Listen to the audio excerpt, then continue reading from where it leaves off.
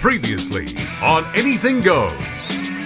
It was straight people, heterosexual. They are the ones that are, at a 49%. I thought last I checked, 49% success rate. So just under half, depending on where you live, are making a success of marriage. So that's really the biggest threat, is that the straight people can't make it work. So, but is there any numbers on gay unions and the percentage? Well, it's hard to say because they haven't been around as long, right? But right now they're trouncing it. But again, we've only had 10 years of it in Canada, so time will tell. But if I had to go Vegas odds, I'm going to say that the lesbian and gay community is going to make us look bad. Right, It's going to make us heteros. They're going to school us. I have a good feeling because when you fought for something for so long, right? And it's something that is you haven't had your whole life. I feel like they're going to take it more seriously. You know what I mean? Maybe once they get married, a lot of lesbians are going to be like, I didn't realize what a cunt you were. See ya.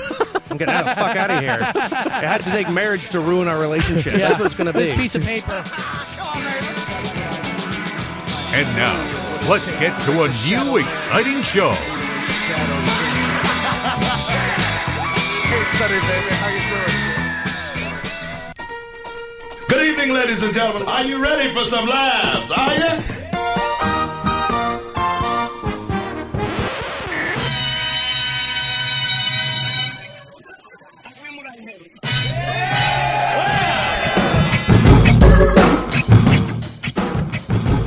From an undisclosed location obeying all their court orders, this is Anything Goes with Darren Frost. How the fuck am I funny? And Dave Martin. What have we got here? A fucking comedian. Can you dig it?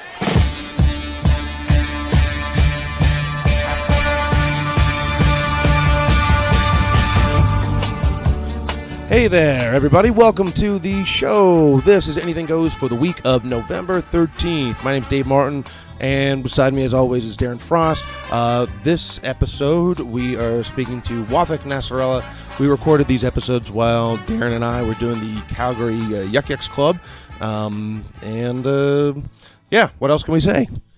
So we bunkered down in a hotel room, or actually a condo. I want to make it sound better than it is.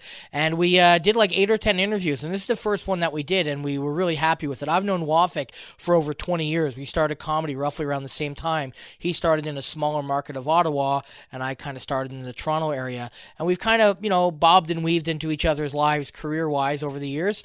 And now we are sitting down for the first time in a lengthy kind of discussion about comedy, and we didn't really talk about shop. We actually talked more about other things, which was great. And this first segment that we're going to go to is his time in Egypt. So this is part one of our interview with Wafik Nasrallah from Calgary. This is Anything Goes for the week of November 13th. And how long were you in Egypt for? About 6 weeks total. And is there stand-up in Egypt? I mean, it's a stupid question, but is there? Yeah, there is. We actually had one show booked, but there's the revolution going on again, and the Muslim Brotherhood have been like... Not the stand-up revolution of the 80s. Some comics left a chain and started something on their own in Egypt, this is more political, definitely. But the week leading up to the show, there were like attacks in all the major centers and even some small towns. Right. And since they knew nobody from the Muslim Brotherhood would go to the show, it automatically made it a target. Oh, I see. So they had to cancel it right away. Oh, man. Like, it was just so random the way they were just... doing shit. And if you would have done that show, who would you predominantly probably be performing for?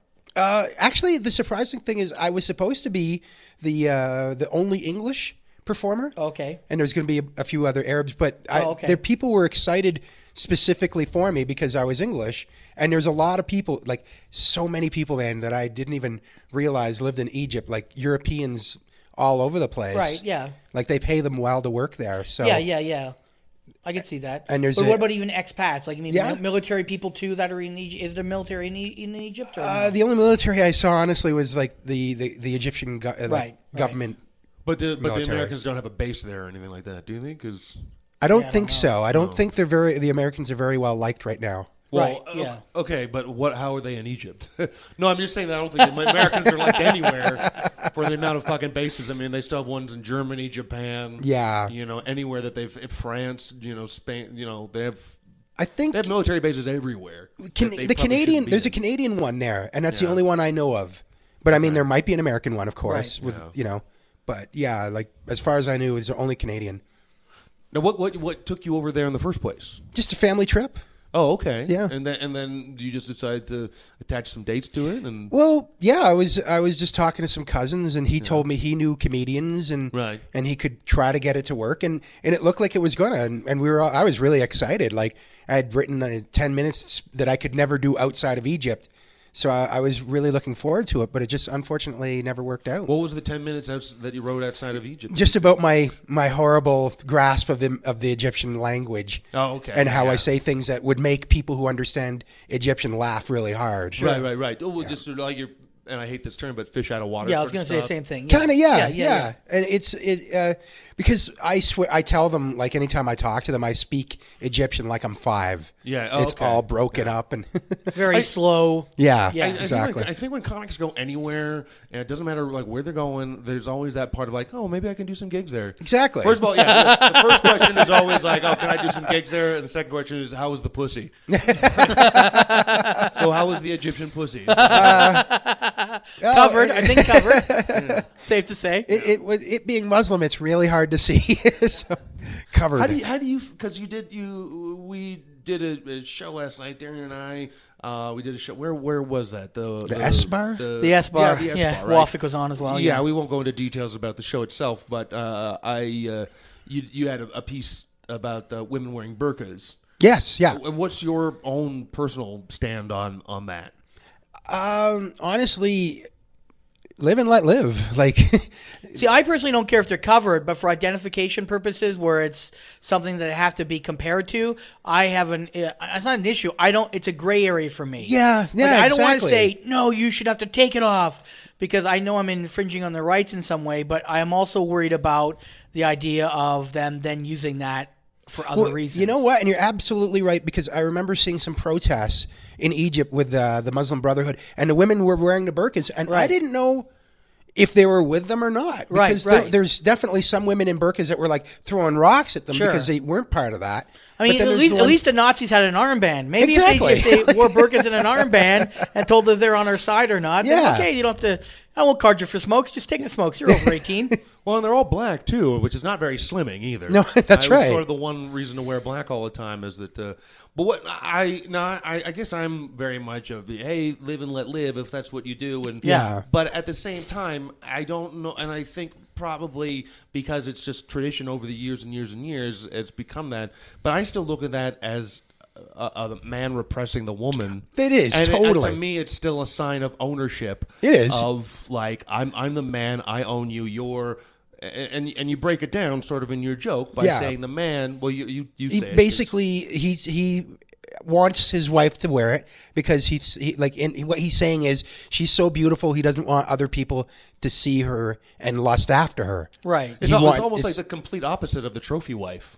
Yeah, that's interesting. Yeah. It's just, but to me, that still seems like, you know what? I'm the insecure guy. Oh my God! I'm afraid that this woman and it's almost that fear of just like that. Like, I don't want this woman to have any rights or make any decisions on her own. Exactly. And so I have to keep her covered up. And but I mean, if she chooses, I play devil's advocate. If that's the life that she wants to live, I mean, there are people that want to live like a gimp for their whole life. There's some people. That's their personal choice. I hate to be they're either a gimp or not a gimp. But I'm just saying there are people that want to, when they go home and in the privacy of their own home, or even out in public, if they want to live a certain way, as a cross-dresser, for example, they can be a cross-dresser, and we don't hold them against that.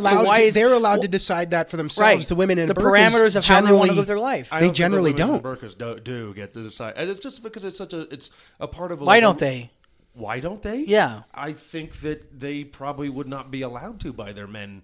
I think they're told to wear that. I don't think it's a choice. Okay, but I don't know enough about it, but I'm wondering I'm sure there are ones in your case. Drive, so I'm pretty sure that. No, I'm saying there's definitely what you're talking about. I know that exists, but I'm talking about, I hate to say it, like the more modern version of what they're doing in North America. I mean, in terms of they're allowed to drive. Not over there. I'm talking here, the ones that live here. We're talking about the problem here for like all the controversy of them wearing it in this country and all the stuff that happened. Right. That's why I'm wondering about it here. Well, over there, sure, they're going to live a certain way and all that. I know that, and I don't agree with that. Yeah, I'm just not by choice either. That's I agree with. I'm talking here in North America. Is it are they choosing to live this life because they want that? I think it's still a religious repression. Yeah, that they're not told about. And I think that to them, like their mother tells them, you got to do what your man says. Right. Well, and I think it's sort of, I mean, yes, they're allowed to go out and shop. They're allowed to go out in public. They're allowed to go out. They're allowed to drive. They're allowed to do all these things.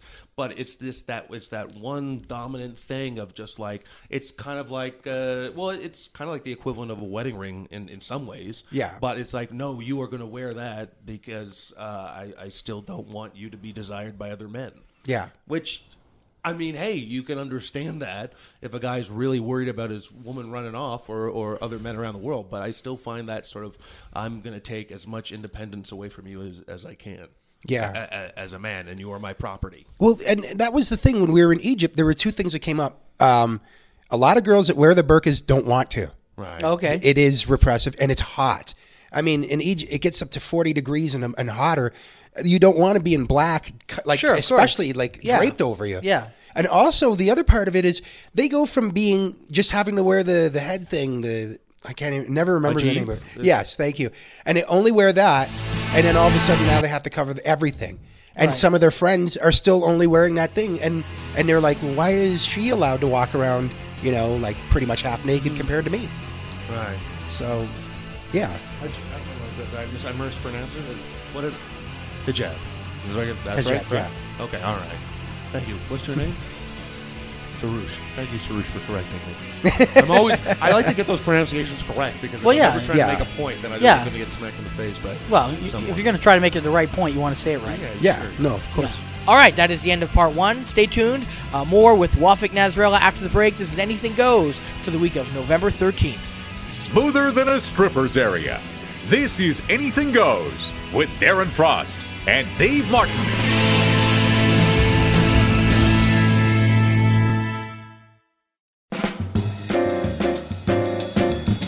Hey there, this is Arthur Simeon. You are listening to Anything Goes with Darren Frost and Dave Martin on Sirius XM Radio.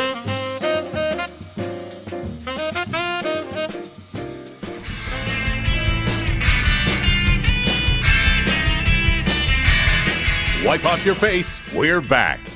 This is Anything Goes with Darren Frost and Dave Martin. All right, welcome back. This is Anything Goes. And now we're going to be going to our second part of the interview with Wafik Nasrallah. In this segment, we mostly talk about, we use the N-word a number of times in there, and I don't mean nachos. We kind of talk about using shocking words up on stage and, when's the best time to use them and what's the sort of, it's a delicate balance using, racial slurs and swearing, and then we get a little bit into religion and comedy, and what else can we say? Here's the second segment. This is the second segment of Wafik Nasrallah, Anything Goes. Now, tell us more about, comedy-wise, it's, now this, again, I'm going to sound stupid. Are these licensed venues, or is booze sold in the Egyptian? Yeah, there's a lot of places that do. It's really hard to find. It's really weird. Like hard to find what alcohol just in general serves in places? Yeah, like the places that sell it end up being in the Christian neighborhoods because Muslims aren't allowed to drink. Right, yeah. So, how big of a population of Christians are there in Egypt? I know you're not an expert. I'm just wondering if you know. It's probably about maybe 9 million out of 30 million that are Christian in Cairo. Yeah.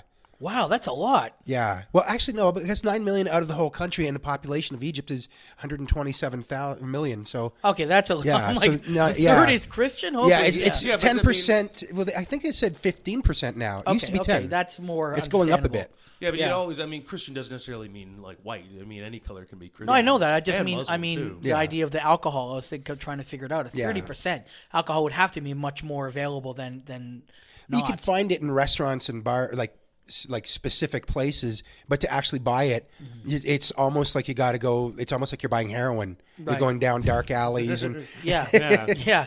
Now, are you gonna come back to North America and bill yourself as the Egyptian comic and try to run with this thing, or no? God, you should. You should just run with it. It could be a hook. I don't know any other Egyptian comics. You could do Steve Martin's King Tut closer. That would be a bit much, but you could just for laughs like that. Well, I'm the only Egyptian comic. The one thing about all ethnicities except Egyptian, they all seem to support each other. Like I've worked with Angelo Sarukis.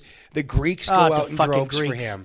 Oh, they're crazy. Yeah, they're crazy for and it. Frank Spadone, he gets every Italian in Ottawa to go. Yep. But when don't even get me started about the French. The French, everyone in this country mocks Quebec or hates Quebec, but the one thing you cannot take away from Quebec is the fact that they support their own. Yeah. Their culture isn't dying while we're being absorbed by North America and being told that we're not anything until we're funny in L.A. or New York. They don't say that shit in, maybe they go, you're not funny until you get to Montreal. Oh, that's a car ride away. Yeah. But that's the reality of the Quebec market. They support their own.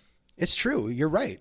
But they have, but their whole, they have, and they're almost brought up in this. It is us against the world, the rest of the country, if not the rest of the world, because they're not exactly French. They're like it's Quebecois, so it's not like the old story about the French Canadian soldiers and the French soldiers that meet in a bar and they have to speak English to each other to understand what they're talking about. I've never heard that. You never heard that one? No, that's an oldie because they're like the French soldiers sort of hear something that sounds French, and then the French Canadians are like, does something sound? And then they finally are like asking each other, where the hell are you from? And then they have to speak English to get along with each other. And I remember. Is that a joke or is that an actual based kind of on true kind of? No, that's it. Well, I mean, it's an anecdote. It's sort of based. It's based on a true. Like in World War II kind of thing. Like a heritage commercial? Shitty heritage. I don't know what point they're getting across in that Canadian heritage commercial. Just to increase the differences of look, see, they really are a separate society. I always say, the Quebec can separate, just leave us Montreal. Yeah. Just we'll have a bullet train right to Montreal and back, and then that's fine. Yeah. Fix it up first, leave it, and then Oh, the bullet train? Or fix up Montreal. Oh, yeah. It's fucking falling apart, man. Well, that's another story. But and then so how many shows did you do in Montreal? I mean, in fucking Egypt? You were just the one, and it got canceled. Yeah. Oh, well. Yeah. I guess you can't even say that you perform there. Yeah, exactly. Yeah. Like anytime you get a chance to put a different country on the list of countries you performed in is great. Now, in the last 5 or 10 years, you've done more kind of international shows. Like you've been over in Europe, right?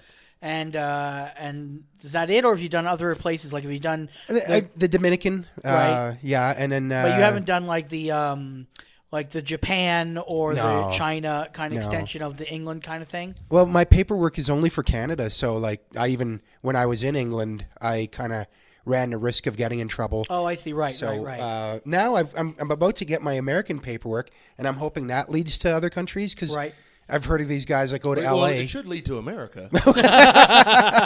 No, but I mean, a couple of friends that got their paperwork to work in the States, and then all of a sudden I'm reading that they're in Thailand or Australia. Right.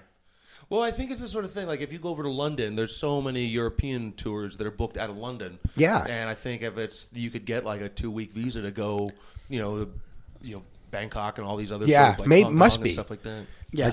But one of the bits that you did last night, it was the you got called a sand nigger? Yeah. And then you break it down. Why don't we just use with the Jewish people were the money niggers?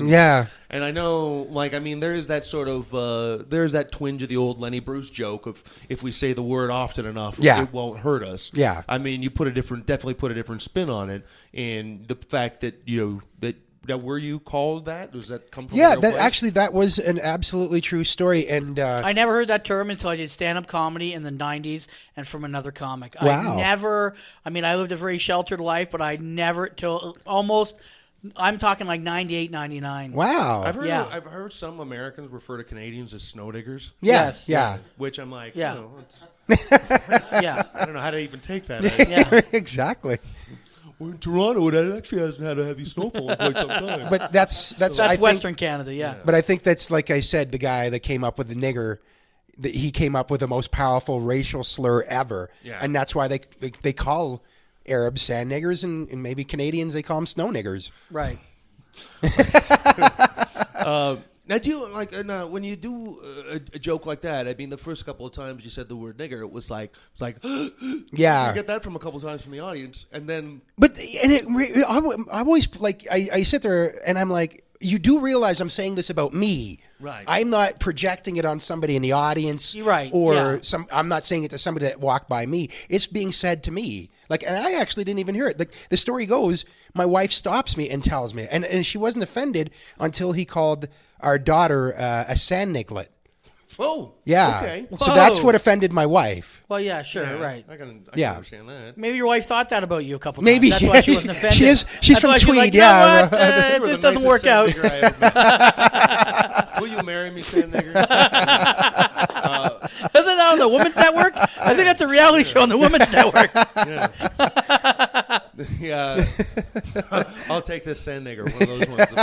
Oh, and then they have to introduce Are you smarter than a grade 5 sand? Yeah, it just goes on and on and on. That probably no. No, probably not. Probably not. What's now? Do you know what's the division between like rich and poor like in Egypt? Is it massive? It is absolutely. Or is it like a dividing? Is it like you are rich or you are poor, and there's a big middle class chunk? Or no, there's no middle class at all. And how long has it been like that? Because I mean, North America has been in the last 5 or 10 years been talking about the severe shrink in the last of the middle 20 class. years. Because I know my uncles, a lot of them were middle class, right, and they're now poor. Right. Like I went to visit my uncle Michelle, and I mean, like I love the man, but like he lives in very meager sort of and he didn't before. Right. But the price of everything went up so much. Like, I mean, they only pay the equivalent of 26 cents a liter for gasoline, but everything else is ridiculous. Right. Like when I was saying I got the Powerade. It was £23 a bottle, and it's like half the size of the bottles here. Right. And to put it in perspective, yeah, a cousin of mine who works said, "Why do you drink that?" And I said, "Because I'm not getting what I need from the water, so we had to start drinking Powerade." And he says, "Maybe I should get that." And I said, "That's going to cost you a half day's work, because they get paid £50 a day." And just for everyone, American 23 is probably about 25 or 26 American, and in Canadian it's probably about 32, 33. Yeah. No, I want That's dollars a bottle. Yeah, but the exchange with the Canadian dollar being better, it only comes out to about $4 Canadian, which is what it is in Canada. But you're getting a big bottle. Okay. Now, back to the nigger joke that you were doing. Now, I just don't know. Because then people they let their guard down after the third or fourth time you say it, and then they start sort of laughing at it, and they realize. But do you ever worry that when you do a joke like that, do you ever?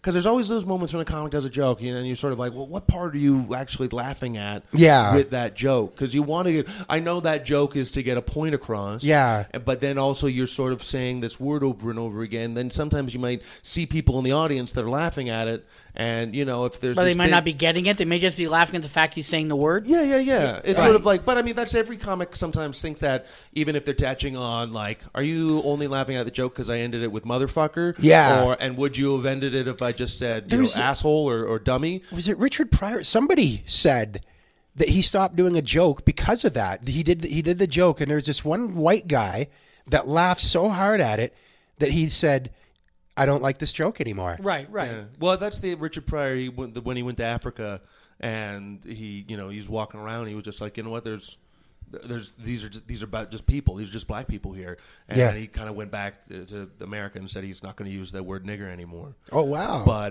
But then I think later on he kind of brought it back. Like for me, I can tell the difference between when a crowd is laughing what I'm saying, yeah, and laughing because I'm angry and shouting and screaming.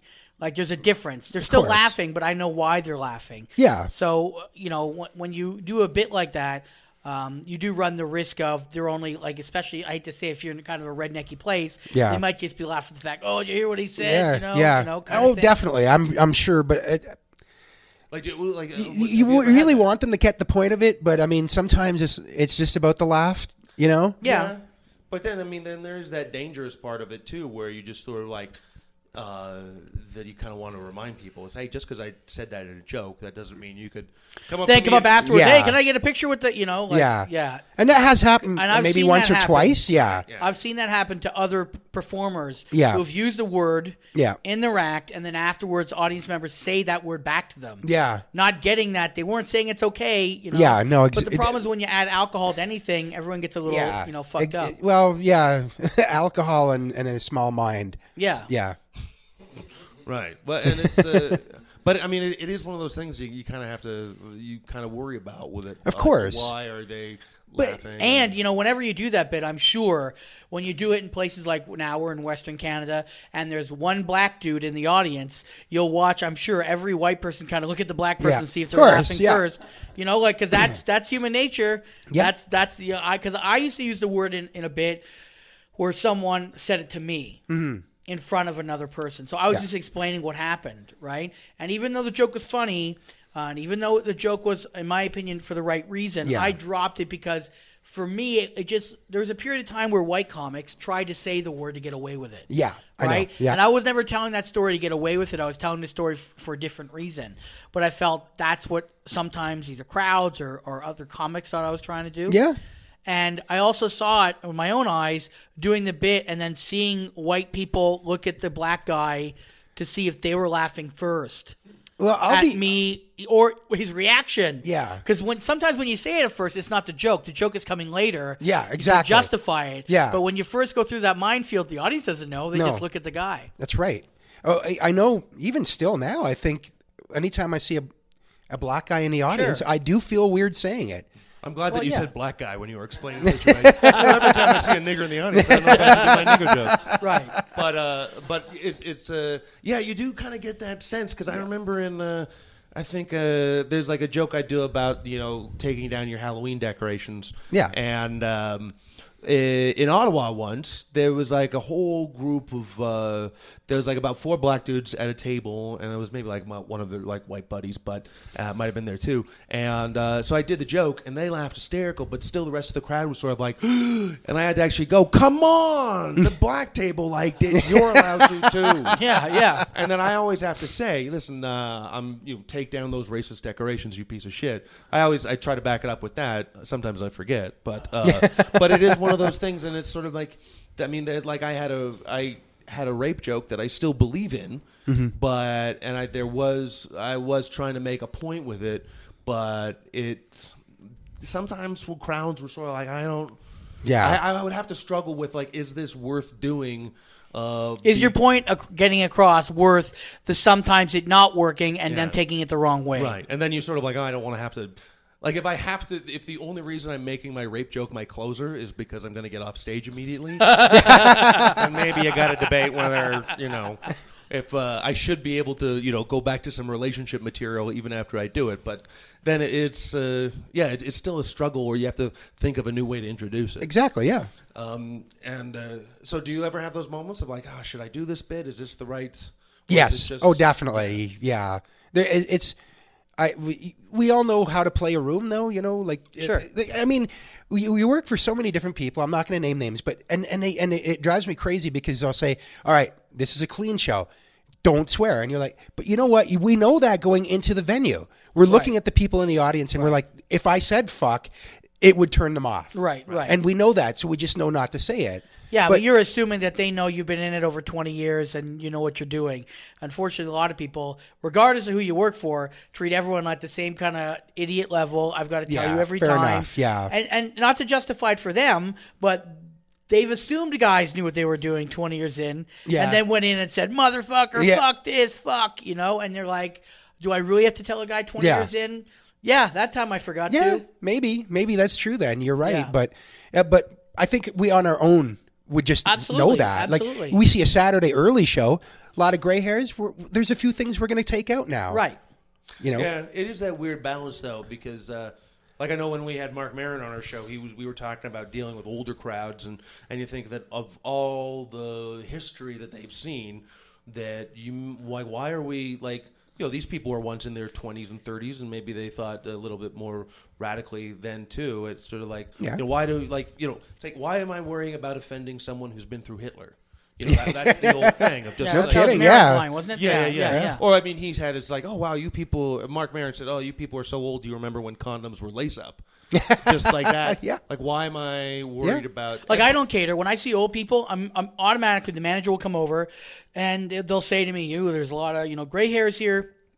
do you mind toning it down? I'm like, no, I'm not going to, because generally for my act, believe it or not, it's 40 and over. They kind of love it because they understand it's real anger. It's not just fake. I'm screaming about things that maybe should be screamed about. The only time in my history I ever actually toned it down was when they told me a 50th wedding anniversary was there. Yeah. And they called earlier and asked if the show was appropriate, and they said yes. And I'm like, you know what? Maybe not accept that 20-person booking. I know it's money and everything, but, and I actually felt conscious, even though I would be right to do my act. My attitude is like, I don't want to fuck up someone's 50th wedding. No, of course I don't want them to be at like 51 and go, hey, let's go back and see that angry troll yell cunt at us again. I love you, dear. Remember when he called me a cunt? Oh, 50 was great. But I actually did feel like, I can't do this show like this. Because I think he kind of thought of a family member. You know what I mean? Well, yeah, and it's something more. Their 50th anniversary for me was more important than the show. Yeah. And that might not be the smartest way to do it, but I just didn't want to feel that guilt. Like, I don't do 40th birthdays parties anymore because I get a lot of calls, and they go, hey, you want to come and do my 40th birthday party? No, why not? Because you're a fan of me.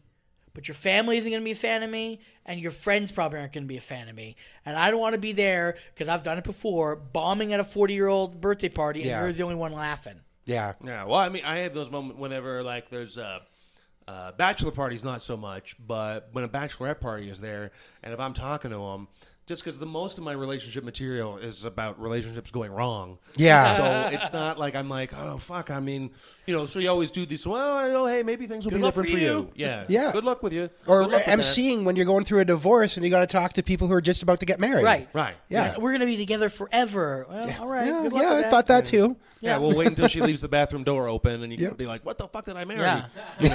Like, why you put your book on when you're in there. Yeah, all the time.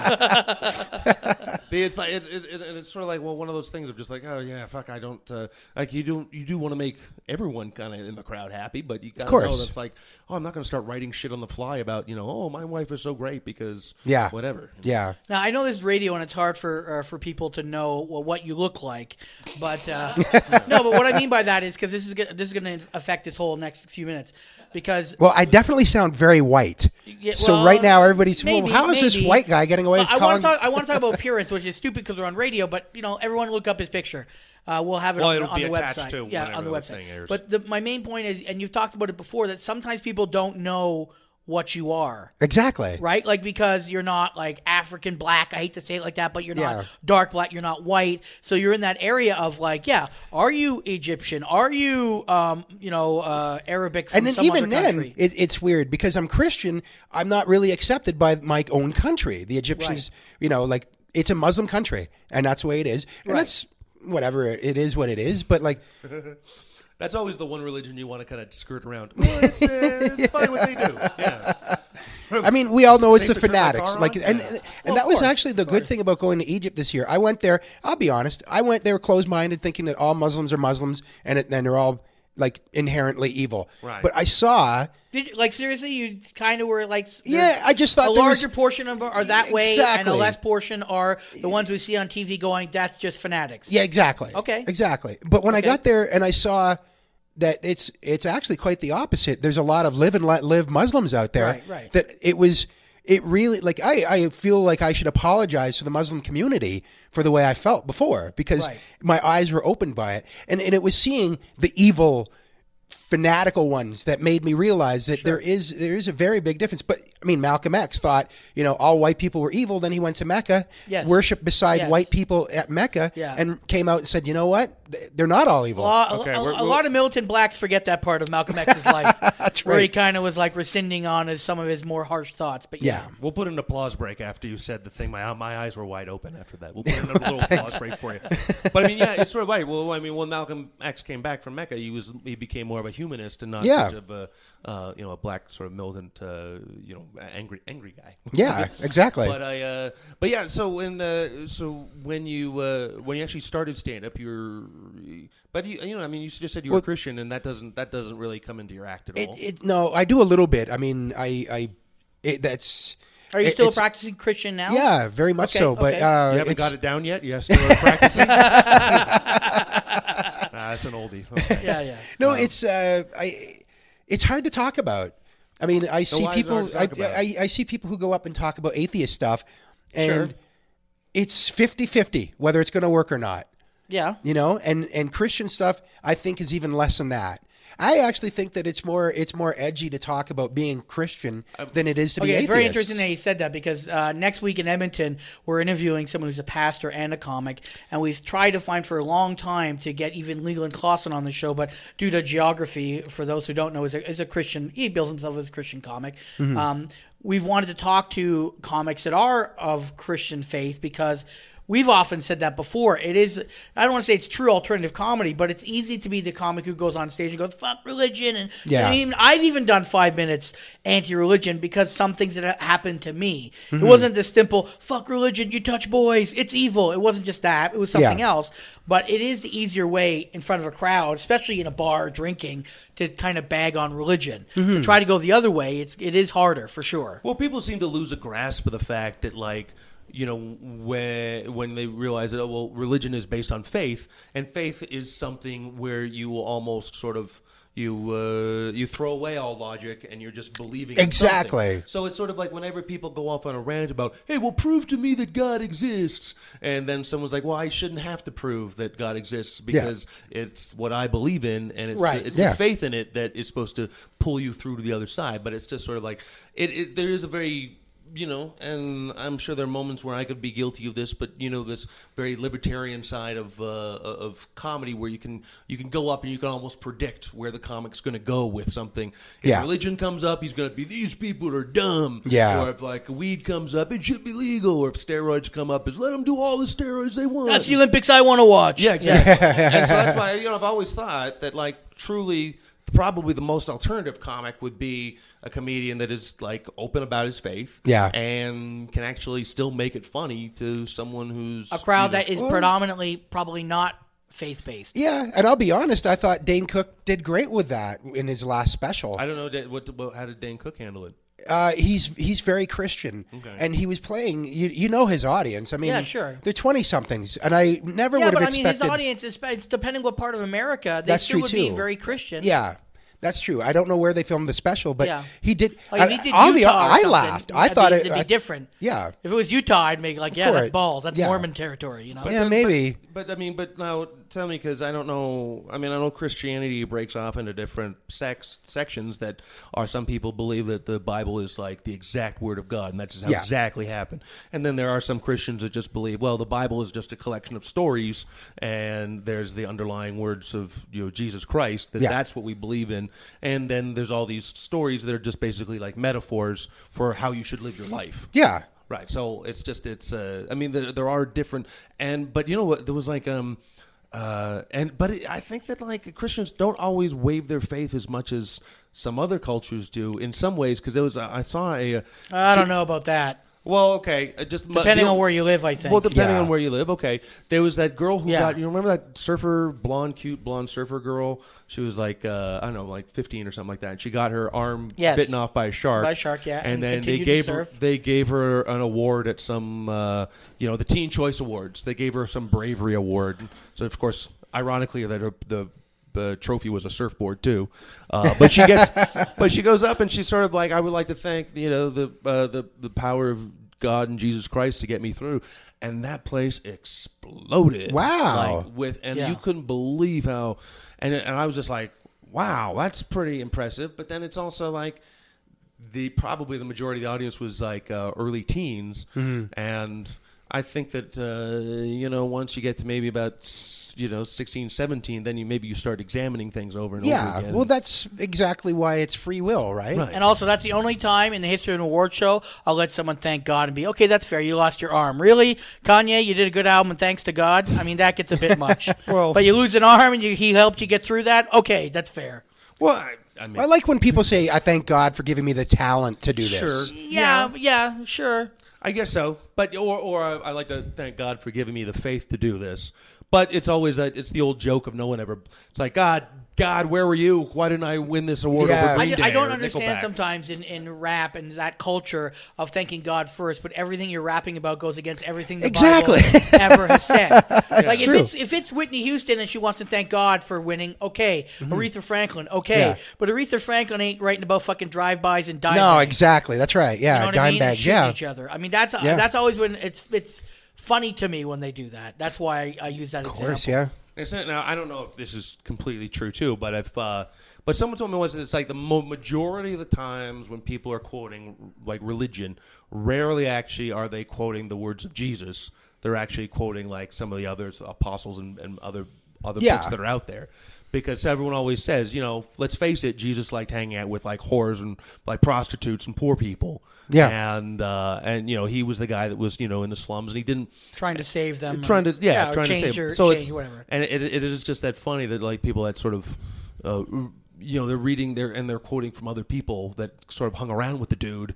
It's sort of like, oh, hey, I love John Lennon, but you know what Ringo said once? It was kind of like that sort of equivalent. So yeah, but so how do you deal with it in your act, or do you much? I don't really. It's to me, it's almost like making an abortion joke. Like religion is it's one of those topics.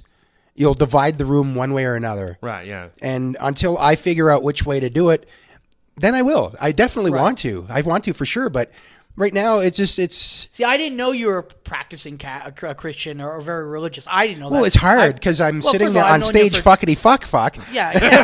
No, but what I mean, I've known you for 20 years. Yeah. It's not like you're preachy about it. It's not like someone's like, oh, fuck, I was stuck in the car with Wafik. And well, that's exactly it. He told me I've about been stuck Jesus with guys and in the car that are like that, and thankfully I can go with that flow because like I'm into it.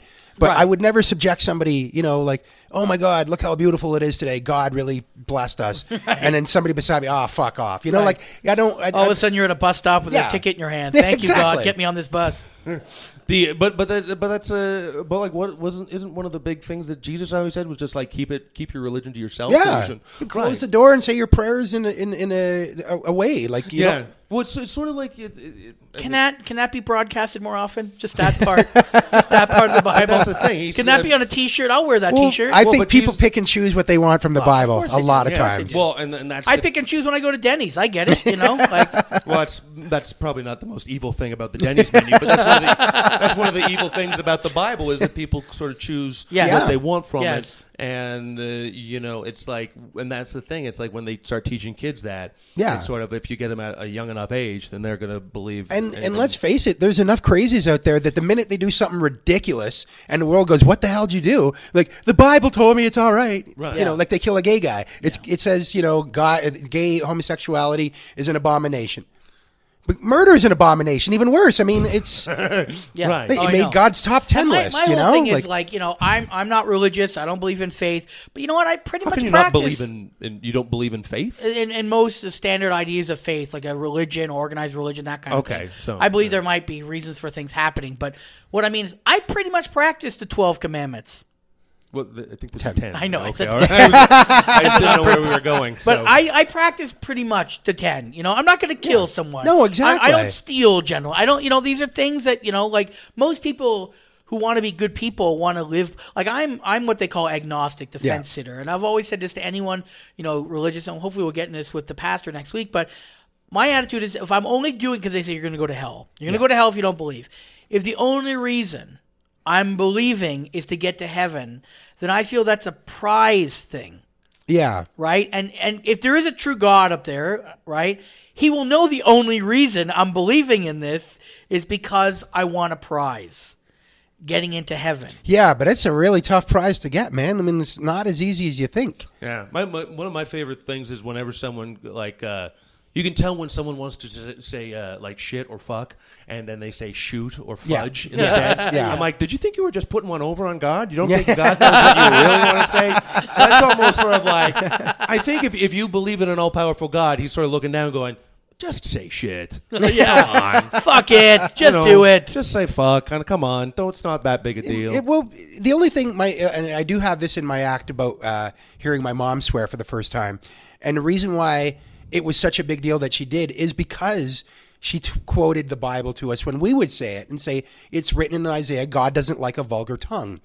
That's not to say you're not allowed to swear. It just can't be like, abbreviation or punctuation or whatever. It should be planned and specific. Yeah, like if you're angry, you're going to say... Also, even back then when he said a vulgar tongue, the word fuck, shit, piss weren't around. No, that's true. Right? So if you want to really, heed the Bible, it's the words back then that were around then that were considered vulgar. Maybe famine was a horrible word. That's my point. Or maybe when it was originally written and they later took it out, it was he doesn't like a vulgar tongue at the dinner table. And then everyone else, hey, dude, if you're at the wood shop, I understand. Yeah, you lose a finger, fuck this. Yeah, you hit your thumb with a hammer, you're going to be like, pass the fucking peas, you go wash your mouth out. But Hey, don't sit down before you say that. Okay, yeah. Now you started off in Ottawa? Yeah.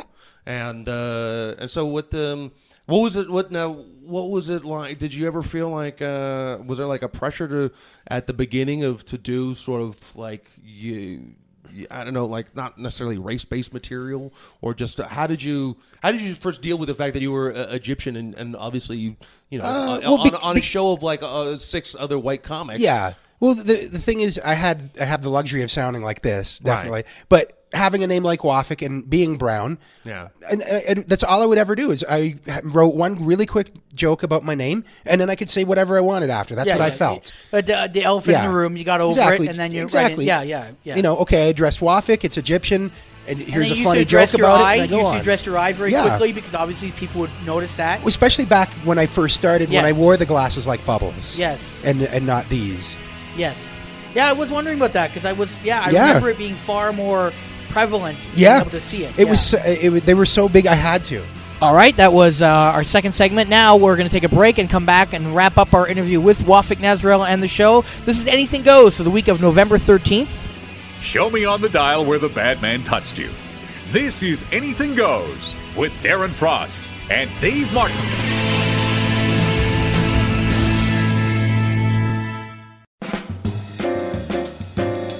Hey there, this is Dave Hemstad. You are listening to Anything Goes with Darren Frost and Dave Martin on Sirius XM.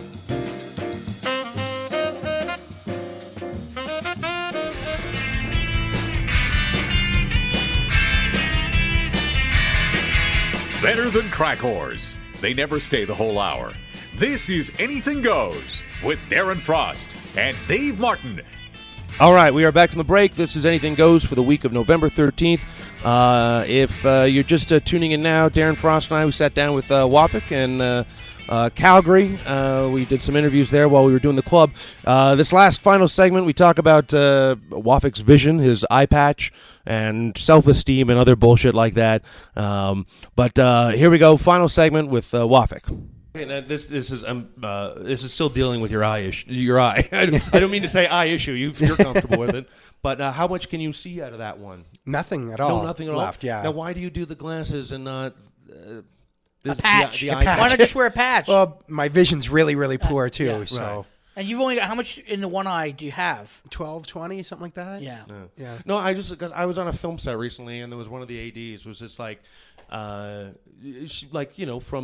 I'm not gonna say from a distance, but I mean she was a cute looking girl. But then when she would turn and look at you, like one of her eyes was almost sealed shut, and it was like really kind of wonky. You could barely actually see her eye. Mm-hmm. But I mean the other one was fine. And there's a part of me that was like, why aren't you wearing an eye patch? Yeah, there was always a part of me that wanted to say that because then it is that sort of like why. Yeah, but she's comfortable enough. But why can't you be hotter for Dave Martin? Really, this story is about why can't you present yourself hotter for Dave Martin? Not to present herself hotter for me. Yes, present herself. Okay, yes. Well, I'm talking, and that's... But, okay. But I'm just saying... No, it's just sort of like, why give people the opportunity to stare at something and have them to get over it? I mean, not... But that's their bag, not hers. Exactly. Yeah, I know, but it's... That's your thing to get over. She's fine with it, but then it's sort of like, I don't know, I would wear an eye patch. That's no different than, hey, let's keep all the blacks away because I'm not comfortable in seeing black skin. I don't... Well, not exactly the same thing. Yeah, that's their bag, not the people who you're talking about. It's not the exact same thing, but I'm just saying, if there was one... And probably if you asked this girl, hey, would you like your eye to be normal? She'd probably be like, yes, sure. Well, of course you I would. do. Of course you would. So then why give people the so cover it because I've got a problem with it? No, I don't personally you have. Sound like it. You sound like you wanted their phone number. No, I know Dave Martin. Here's what happened. He's like, wow, she's cute. Then she turned around. Oh my God, I'm not getting that phone number. Well, that happened once at the Calgary. But no, I kind of always wanted to say, I was like, why don't you have an eye? Why wouldn't you do the eye patch thing over, and then just so people don't have to deal with. So she can hear pirate jokes for the rest of her life. Well, better than you got a weirdo eye jokes. But I wonder how many people would have the balls to go up to maybe like 2 people. I think probably Dave the same Martin people and that a would drunk Dave Martin. I think probably the same people that would do pirate jokes would do wonky eye jokes. I don't think so. Okay, I don't think so. What and would you and what are your plans now? You're in Calgary, and then so do you base yourself out of Ottawa? Yeah. Okay. Yeah, I really do. I know I got to move to Toronto. It's. But do you think you need to move to Toronto? I mean, if you're going to be more internationally based, how much? It's fair enough, but I mean, like, maybe I should just spend more time in Toronto then. Like, I know, like, that's where everybody goes to. The reason I ask is it depends what your life is. I mean, if you talked about your daughter being in Tweed, which isn't in Ottawa anymore, so it's really what's motivating you to stay in Ottawa. If you got friends and a life, then moving to Toronto, I don't know. Yeah. I mean, Toronto is very much a young man's game, like the 23-year-old who wants to bang it out 9 times a week, you know? Doesn't always mean you have to chase it. I'm not trying to talk you out of it. I'm just wondering. No, I think that's what I'm trying to get into, though, is get on stage 9 times a week. Yeah, then you got to move to Toronto. Fuck yeah. it. Okay. Now what, so have you, I don't know. I don't have a question. No, okay. Well, I know that we've run way past our time. We're at the 46-minute mark. Yeah. What? We'll probably have to get rid of all that the N-word talk, anyways. Bullshit! If we're getting rid of anything, we're getting rid of the eye patch thing that we never. The part where you didn't come across too well. Why can't she cover herself from me? No, that part. Not, I don't want. I want her to do whatever makes her comfortable. Just live life. Yeah, no, and if she's comfortable with it, go for it. Yeah. But I'm just saying there's a lot. You know what you needed to do? You should have sat her down. No, you should have said, know, people stare at that thing. No. Here's an idea. She knows that. Get a little piece of fabric and put it over that eye. No, nobody will stare at you That's the again. thing, though. Like, I understand what you're saying, but it's more if she's like, why does everybody stare at my eye? Then she should put an eye patch. Well, right. No, but she knows that people stare at her eye. But like, why do people get moles removed and things like that? And why do people get like nose jobs or anything like that? If she's uncomfortable with it, she can do whatever she wants. That's the thing. But if she's not uncomfortable, all right, she obviously couldn't be. I never asked her if she was uncomfortable. She wouldn't be because she's. Right, she's not covering it. But I mean, but if you had a big sort of birthmark right here on the side of your face, and you were talking with someone, and you always noticed, like during conversation, that their eyes would start moving to the birthmark. At a certain point, you're sort of like, well, I'm okay with this birthmark. Yeah, my tits are up. My tits are down here. Sort of up here. Yeah. Well, I mean, women get breast reductions, and some of them don't always do it because their back hurts. Some of them are like, I'm tired of people staring at my tits all the time. Yeah. So it's like hey, if she's comfortable with it, go for it. Leave it on. Or don't. You should just go up to women with giant jugs. You ever thought about getting rid of those things? I would never do anything like that. Okay, if people want to get a hold of Wafik, what's the best way? Like website or Twitter? Are you on either of those things? No, I really took the going independent badly because Facebook. Yeah, I guess is the easiest way. Okay, so I'm going to get a website up in a couple of weeks, and then hopefully by the time this goes to air, maybe. Yeah, this is going to air in a couple of months. So have a website because what we'll do is at the end we'll do a wrap up of and if you want to get in touch with Wafik. Yeah, he does have a website now. Yeah. Well, yeah. I mean, and definitely like the Twitter thing is because you'd be amazed how much that people would if you. I mean, do you bill yourself as the Egyptian comedian? No, that was a joke.